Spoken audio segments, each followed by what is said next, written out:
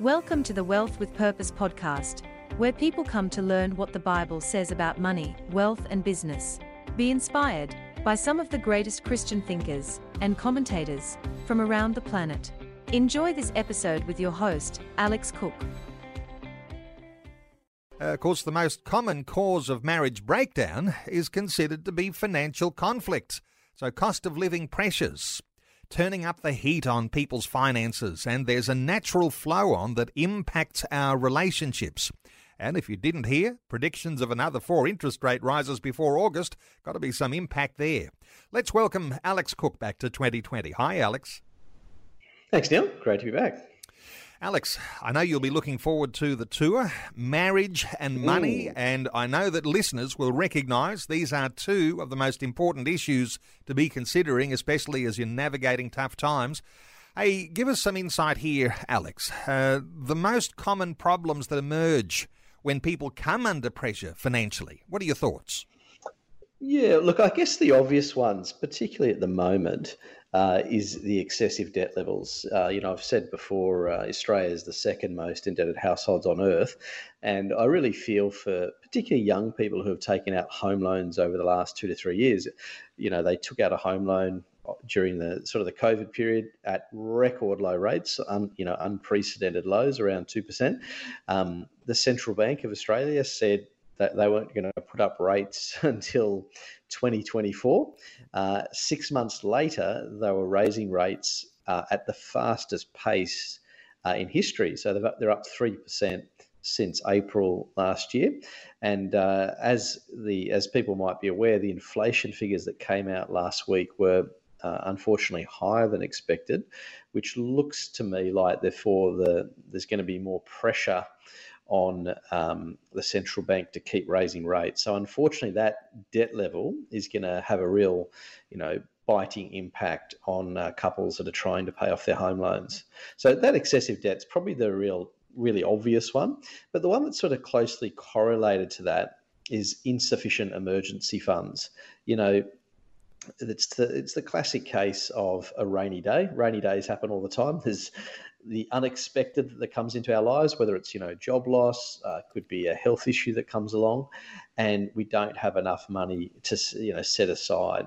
So that's one. And the good thing about that one is actually, it's very easy to avoid some of the issues that can be triggered by the unexpected just through having emergency funds. So that's a way to deal with it. Just before we move on there, Alex, interesting thing about emergency funds, because some people will look at their bank accounts and they'll say, well, there's a bit of a buffer in there.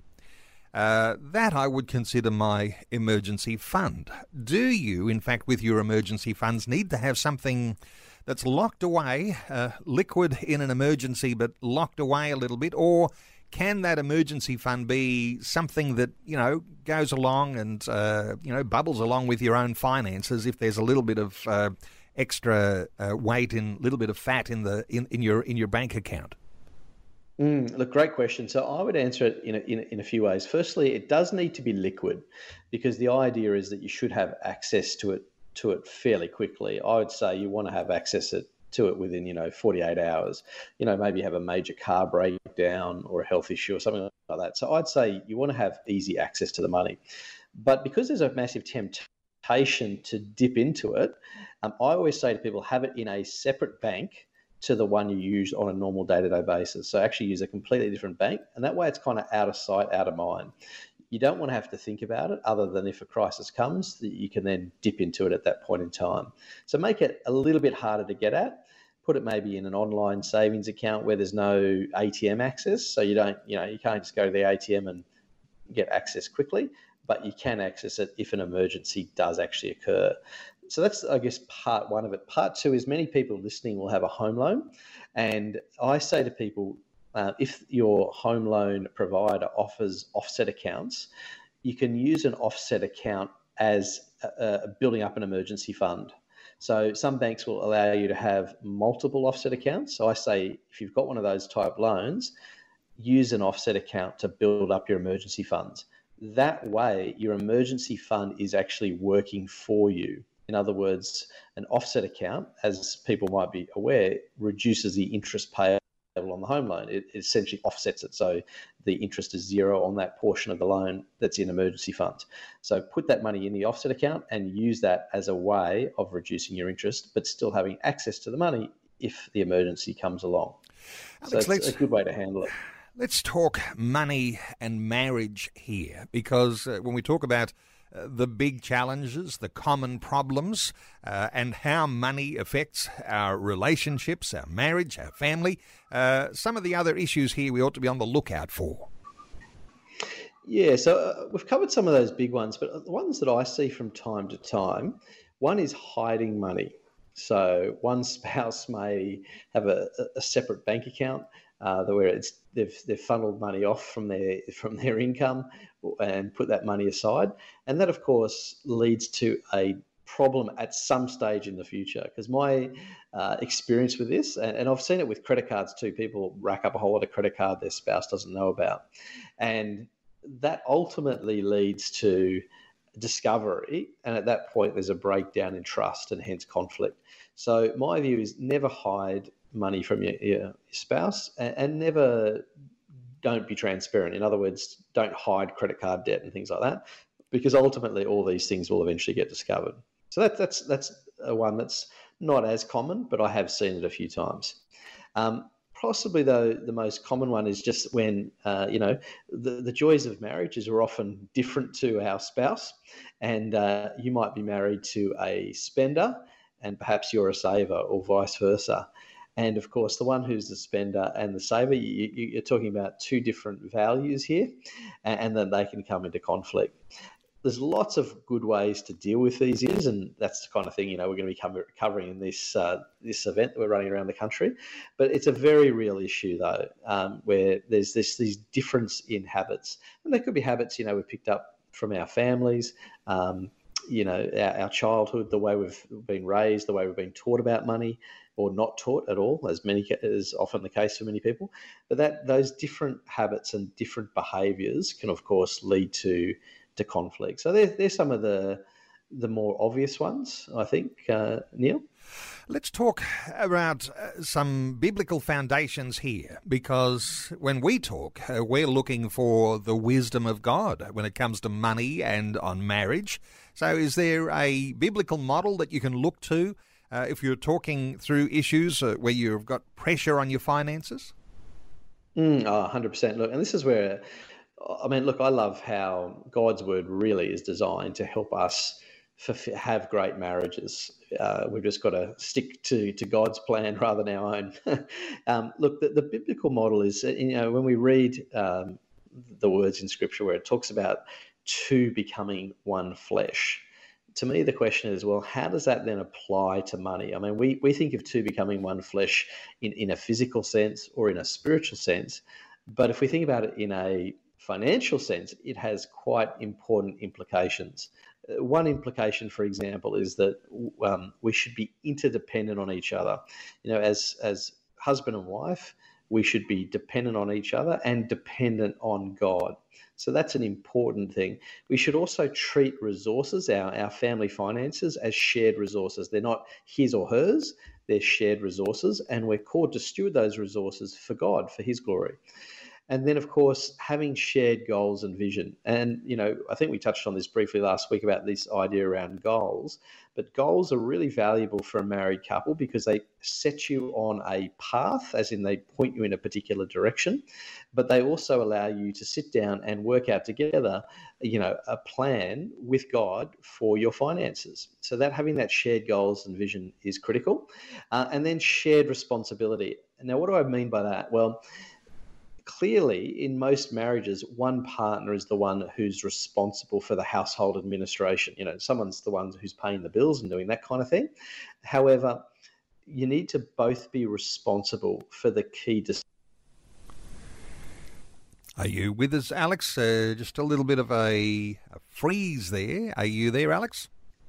I can hear you loud and clear. Yep. Okay, sorry. Yep, I've got you. Yep. Back? Yep. Hey, while you're sharing these things, there's something very interesting going through my mind, perhaps in listeners too, because as you said, sometimes we don't think of being one flesh and including our money in that. But of course, what you're beginning to describe here is the thought that when you have a shared goal, a shared vision around money, that can strengthen your relationship. But if you don't have that shared goal, that shared vision, shared responsibility, it weakens your relationship. So money here as a strengthening of our marriage rather than a threat to our marriage. This, I guess, comes back to a sort of a godly intention here. 100%. And that's exactly right. I think God's intention for marriage is it'll actually bring us, money should actually bring us closer. Clearly, in many cases, it tears people apart, but that's not God's intention at all. Quite the opposite is it should be something where we draw closer together and where we ultimately work towards unity. And the other great thing about it, and I love this because, of my own faults in my own life, is it brings balance to your decision making. Men and women are different. And so we bring in different skills, different qualities, different characteristics that are different, that are designed to be complementary and to be a blessing to one another. So in my experience, this brings balance to decisions. Now, if I was to give just a really simple example, and this is a generalization, that is to say it's generally true, but not always true. So men typically are more risk-taking and women tend to be more risk-averse. Not always true, but often true. So by putting man and woman together, of course, you're then bringing balance to decisions. You're on one hand, you got someone stretching, and then you've got the other hand, you got someone saying, hey, let's think this through and maybe do it a bit more differently or carefully. So that is designed for our benefit and for God's glory. So these are things where God's intention is that our marriages should be strong and working towards, and money should aid in that process, not detract, as it so often does. And so for listeners who'll lock into the Marriage and Money Tour that's coming up, starts in mid-February, and there's dates on the Vision website. Listeners can check on where those seminars are going to be held. You're going to be teaching people the connection here, marriage and money. And in some sense here, money as part of the equation helps us to learn to live with the person that we've chosen to marry. An important element in that, Alex. 100%. When we stand at the altar and we make our vows, we're making a commitment to live with the person that we've chosen. And so we then, to honour that commitment, we need to live by God's word. And so really the idea of the event that we're putting together is to share biblical wisdom, both on the relational side of things and on the money side of things. So that way, the idea, you can walk away hopefully after a day with a lot of just great insights into how you can apply biblical wisdom to your marriage and how you communicate with each other, how you deal when conflict comes up, because conflict is inevitable. It's not a question of if, it's a question of when. And so how do you deal with that in a way that's loving towards your spouse when you don't agree on financial issues? How do you deal with that? And how do you move on through that and actually take some action? And then, of course, on the practical side of the money, we want to share biblical wisdom about that. I mean, as I've said to people before, people are shocked when they discover how much the Bible actually says about money. There are 2,350 verses on money, wealth, and possessions. And so God has so much to say on this that will benefit us as individuals and of us as couples, and really help strengthen our marriages. So a crucial year to be thinking through issues around money and marriage, and that's why you've decided to team up with Focus on Family for this tour. And, issues around the home we live in, whether it's a rental property or if we've got a mortgage, the holidays we'll be taking this year, the sort of schooling that we choose to send our children to, our career, do we change, do we stay, all the different priorities. These things are very significant for a year like this. And to be talking marriage and money, you want to be able to emerge from this year with a strengthened marriage, not a weakened one. And this is the sort of thing you'd be paying attention to, Alex. Yeah, 100%. So look, one of the things with marriage, we get married and then we often discover all these differences. and you touched on a few of them before about different expectations. Like, let's take schooling. Do you put your kids in a public school or a private school? Where do you live? Do you live in a middle class area, or do you live in a more expensive area? What kind of cars do you drive? Do you borrow lots of money to live a certain lifestyle? All these things are things that we haven't been taught well about at school, certainly. And of course, when we go into marriage, many people haven't actually addressed these issues prior to being married. And so the end result, of course, is different expectations mixed with different upbringings, mixed with different spiritual maturity, personality differences, and all of a sudden you've got a potential recipe for conflict. And as I say, the good news is that these issues can all be resolved. It's just learning how to align ourselves correctly with God's word. And so rather than saying adopting his approach or her approach, it's actually, why don't we adopt God's approach and God's way of doing things, and then apply that to our marriage and to our finances. And when we do that, I think this year you'll be setting yourself up for a really strong year, but also a strong future. We want our marriages to shine. We've got a world where divorce is rampant, and we want Christian marriages to shine brightly, and to and as a fabulous environment for raising our children. So we've got to do the heavy lifting and learn these things, because we're all affected.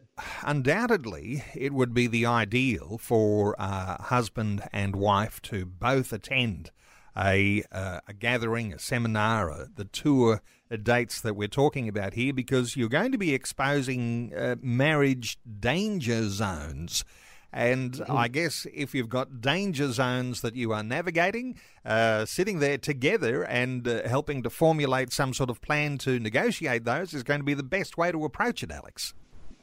100%. So we've designed the events so that obviously couples can come along together, but we don't want that to detract from people who, for whatever reason, maybe their spouse can't make it, maybe their spouse is not so keen. We still want you to come along, even if you're married, but you can't get your spouse there for whatever reason. No problem. You'll still benefit enormously from it. But as Neil, as you indicated, there are danger zones when it comes to money. And one of the issues that I always address with these type of events is just the common one of couples having separate bank accounts. I always say to people, that's a bit of a no-no. Try and avoid it at all costs. There may be some reasons why that you may do that, but generally speaking, it's a no-no. Have joint accounts, so you've got complete transparency. Everyone knows where the money is, and there's nothing being hidden. It's all out in the open, and you can work together. So that's just one simple one. Of course, there are many other danger zones that cause lots of headaches for couples if they're not careful. But as I say, don't be deterred if you can only come by yourself, because we want to see everyone blessed by it. Well, let me just give, for listeners, some dates here for the marriage and money seminars and conferences, because some of these are going to be longer all-day conferences, others are going to be shorter seminars. And for listeners, you might want to lock in the free live stream that's happening on the 22nd of February, 7 till 8:30 Australian Eastern Standard Time, 7 till 8:30 on the 22nd of February. You'll be able to register to be part of that. It is free when you go onto the Vision website at vision.org.au, and you'll get the dates too for the marriage and money seminars and conferences. It starts on the 15th of February in Melbourne West, the night after in Melbourne East, then in Brisbane on the 25th of February, the 1st of March in Geelong, 4th of March Melbourne, 8th of March Newcastle, 9th of March Sydney, 11th of March in Sydney. It is the Marriage and Money Seminar and Conferences, the tour, which is going to feature a wonderful alignment. Alex Cook from Wealth with Purpose, who we've been listening into this morning, as well as the team from Focus on the Family. So marriage and money, it really will be very important. Hey, and to connect with Alex Cook, wealthwithpurpose.com. Lots of good free resources on there, but do register for that live stream. It'll whet your appetite for a significant tour that's coming, and at a very, very important time for 2023. Alex Cook, thanks so much for sharing your thoughts and heart with us today on 2020. My pleasure, Neil. Thanks for having me. Thanks for tuning into the Wealth with Purpose podcast. For more great biblical wisdom and free resources, please visit www.wealthwithpurpose.com.